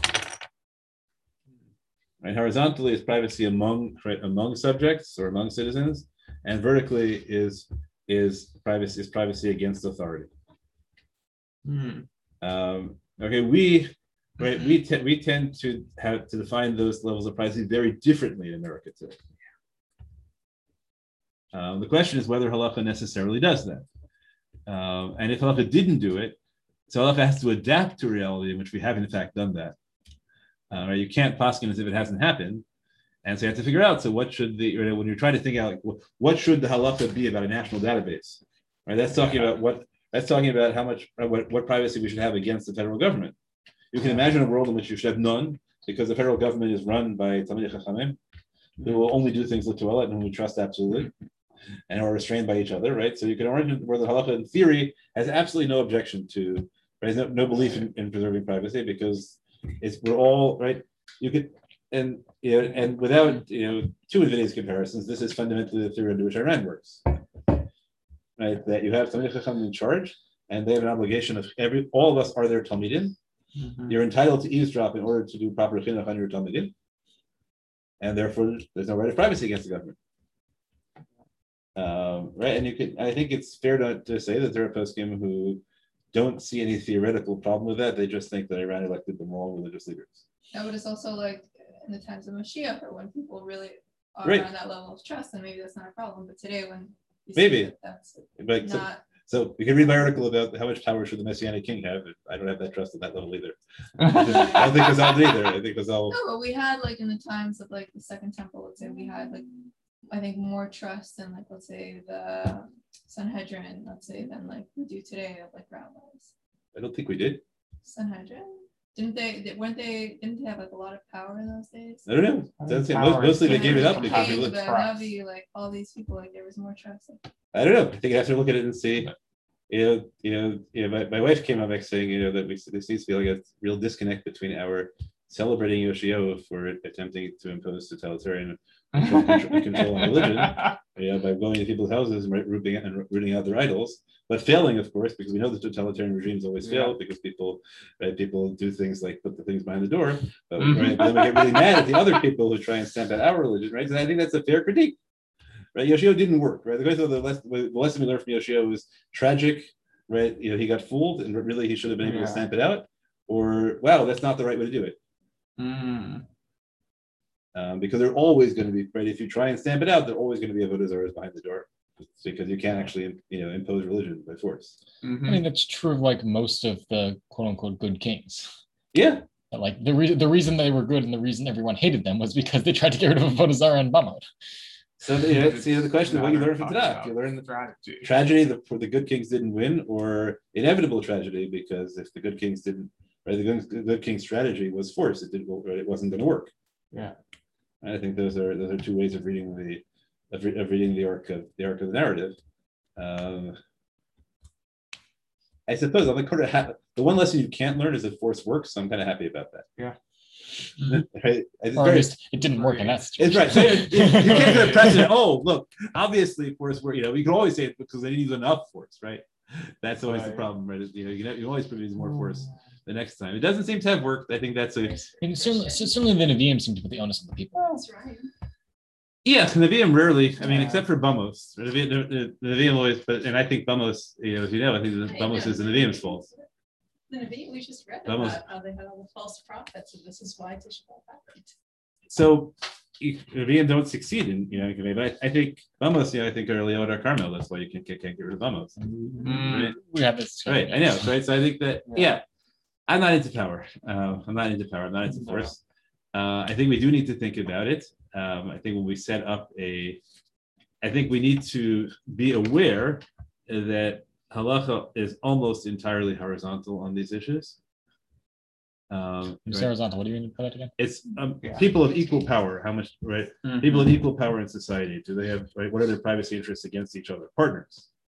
Right. As opposed to much of contemporary law, which is about overt privacy. How much, what protects me against the government? Because we've made the government super powerful. Right. There isn't so much in halacha about protecting you against beitul. Which And So compared why to is that? contemporary government, Why they is didn't have that much because power. they didn't have the power to do it. It wasn't a risk. No, but I mean, why in the old days did the Beit Din have so much power? I don't think it did. I think it didn't have to bother protecting against it because it didn't have so much power. But even if you look at like the kings, they had power to take your stuff, take your daughters, but they didn't have power to read your mail. I don't know. But they That- had power to make they you did. a slave, I'm pretty I don't know. They sure. probably More or did, less a slave. but Like Well, or Shlomo, they didn't worry about everybody it was because willing the to birds would tell them. we don't think we don't. That we Oh. depends on how we think of the Oh, kings. We can also argue about like what powers are theoretically afforded to the Beit Din versus historically what powers have actually ever been Right. given to them or enacted. Sure, that's also a realistic thing. Both ways, right? Did the Beit Din really ever have the powers it was given, and were the kings ever really limited to the powers they were given? Right. That's one way of reading. The story of Shmuel is that what he tells them is not what the king should do or is allowed to do. What the king's going to do, whether or not you give them that power either. Right. And that's the way the Bavli reads it. That Malchei Yisrael can't be judges or in court because nobody will stop them. And we have in the story we have of Ben Buta that we quoted, right, where he just kills the whole Sanhedrin. Right. It tells you that the power of the law to restrain the king is often an illusion. Right, because the Pope doesn't have any legions. So it doesn't work, right? So Sanhedrin, when there weren't Shotrim, who have an independent force, whom the courts can pay out of their own coffers, who are willing to, right, who are trained to stand up against the army, so the king can kill the Sanhedrin. Okay, so I think that's what we'll see. Hopefully next time, Rabbi Lam makes an effort to find a halachic precedent that actually stands vertically. Right, that's Rabbi Lam's great chiddush, is that he has one precedent that's vertical and not just horizontal. So you have to see how compelling you think his evidence of that is. And then we have to think generally about, right, what do we do with the whole halachic system in a world where the challenges are often more vertical than horizontal in two different ways. Right? One, we have governments, and the other is we have corporations. And corporations are all right, I'm running late to there. Anyway, let's take 3 minutes. It's not like they didn't have government back then. They did, but it wasn't the government that was as focused on your private information. Except, you might say, when Yoshio came along, right? Where we have people going into every houses. But mostly, people are seeking out your money. Right? Nobody's interested in your private conversation. Making you a slave or something. No, taxes. Taxes are essentially like making you forced labor. Yeah, that's not privacy. That's taking your time. Taking a lot. Yeah, but it's not that we're not worried about protecting against privacy. We're worried about protecting your body. In terms of other halachic issues, like there's plenty of things that the government could do to you that halacha doesn't necessarily have vertical things. Right. Halacha not. So I would say, I'm going to put it in one brief thing. I think in general, what I just said as a theoretical construct, corporations are aggregates of capital. Right. Unions are aggregates of labor. Right. Halacha doesn't have either of them. Right. As halacha, as you have in the Gemara, right, every employer negotiates individually with every laborer. So when you try and think about what economic halacha has to be, when there's a corporation, you have to say, hang on, like there's a new situation. And this is you can call this a Marxist critique, if you will, right? We have a new situation in which capital is allowed to aggregate. When capital is allowed to aggregate and labor is not, you have a massive imbalance. Yeah. And so a reasonable halachic response to capitalism is unionism, and that's in fact what, let's say, Rav Azil does. Right? Rav Azil recognizes this, and he says you can't have capital aggregating without labor being able to counter aggregate. We can talk about what the balance of power is.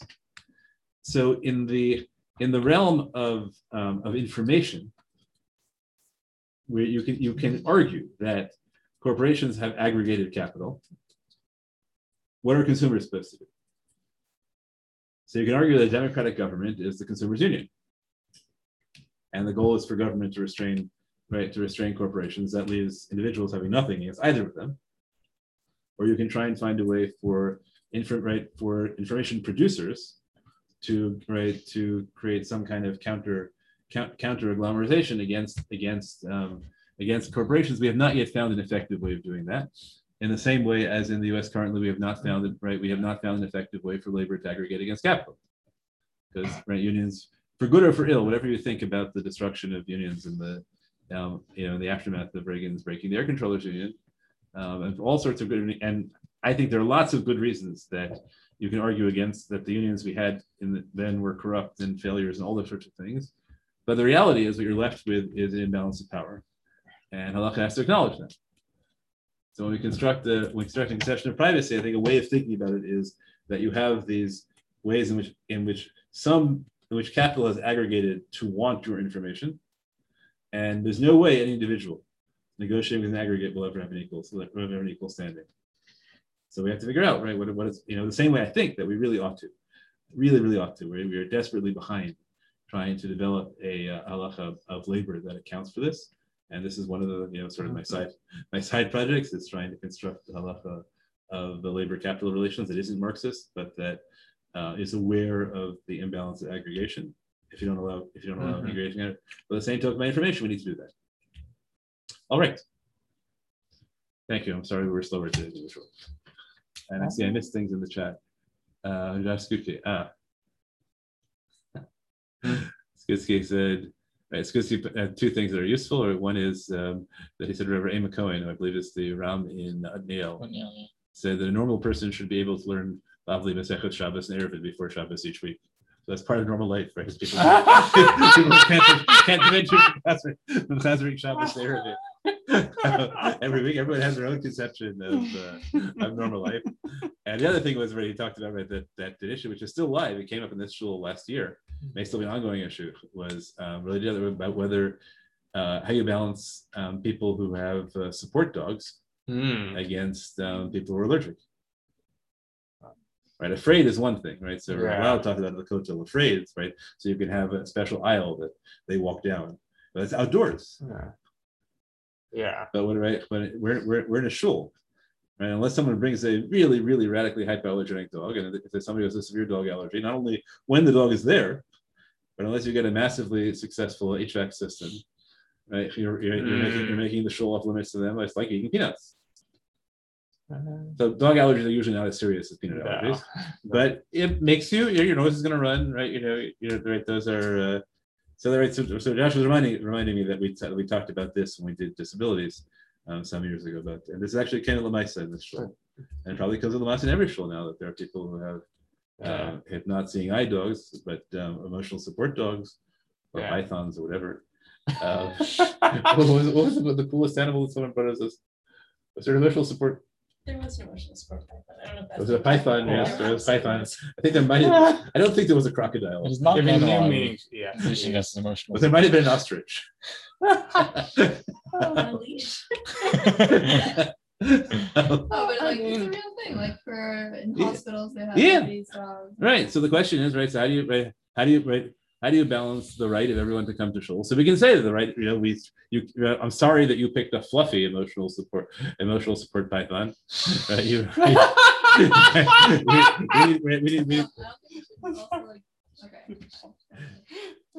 Okay. Right. Obviously, pythons are not fluffy.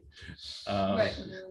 Right. So I tried to say that so we wouldn't, but you're right. Right. It's a serious thing. It's a serious thing, but people, like, it does, and it also makes it inaccessible for some people. Right? Moshe says, have the seeing eye dog sit by the door. Part of it would potentially be like balancing what the accessibility like limits would be for not allowing a person to have this dog or this whatever versus like how inaccessible are you making this space by not allowing this person to have this versus by having this animal there for the person. Right. So that's case by case, which is very hard. Yeah. Right. That's very right. But it's also like I think it's something that feels like it would be hard to make a hard and fast law that applies to all cases here. It feels like something that probably should be fairly case dependent. Maybe. Or maybe we should say that people should know in advance that unless they take a hypoallergenic support animal, they're not going to be allowed. They're right. They can't bring it to shul. Like I said, the burden that way, right? That it has to be hypoallergenic, and you have to tell me, right, how much of a burden is that for it to be hypoallergenic? Mm-hmm. I don't know. Not so much for pythons, but for other animals, sure. Part of what makes animals attractive is that their fur is soft, right? That's what's coming. Right? It's not so much. Right? It's not so much fun. Am I not satisfying you, Lexi? Okay, I could, but I think that it has been an issue that I was very conflicted about, about how. And I missed it the first time when we brought in Rabbi Lau's Tshuva, and I just missed the allergy issue. And then when somebody in Shir raised it, I said, "Oh my goodness, right? You're right. I could be this great hero, asking that you get to bring your seeing eye dog to shul, and the result of that is that that I'm making shul inaccessible for 5 other people. Not to mention me. I just happen to be scared of small dogs, not large dogs so much, but small dogs. But on the other hand, I was bitten by a small dog. So I think that's also worth putting on the judgment. Okay, again, I'm sorry today was slower than last. Tomorrow we'll do Rosh Shankelovsky. I'll have Rabbi Lam for you. We'll go and you already have the Griswold thing. So I think probably we should start going through Rabbi Lam's Makoret if possible. But I think probably going through Rabbi Shankelovsky and understanding Griswold and the beginning of and having read Rabbi Lam is probably all we'll get through tomorrow. Okay.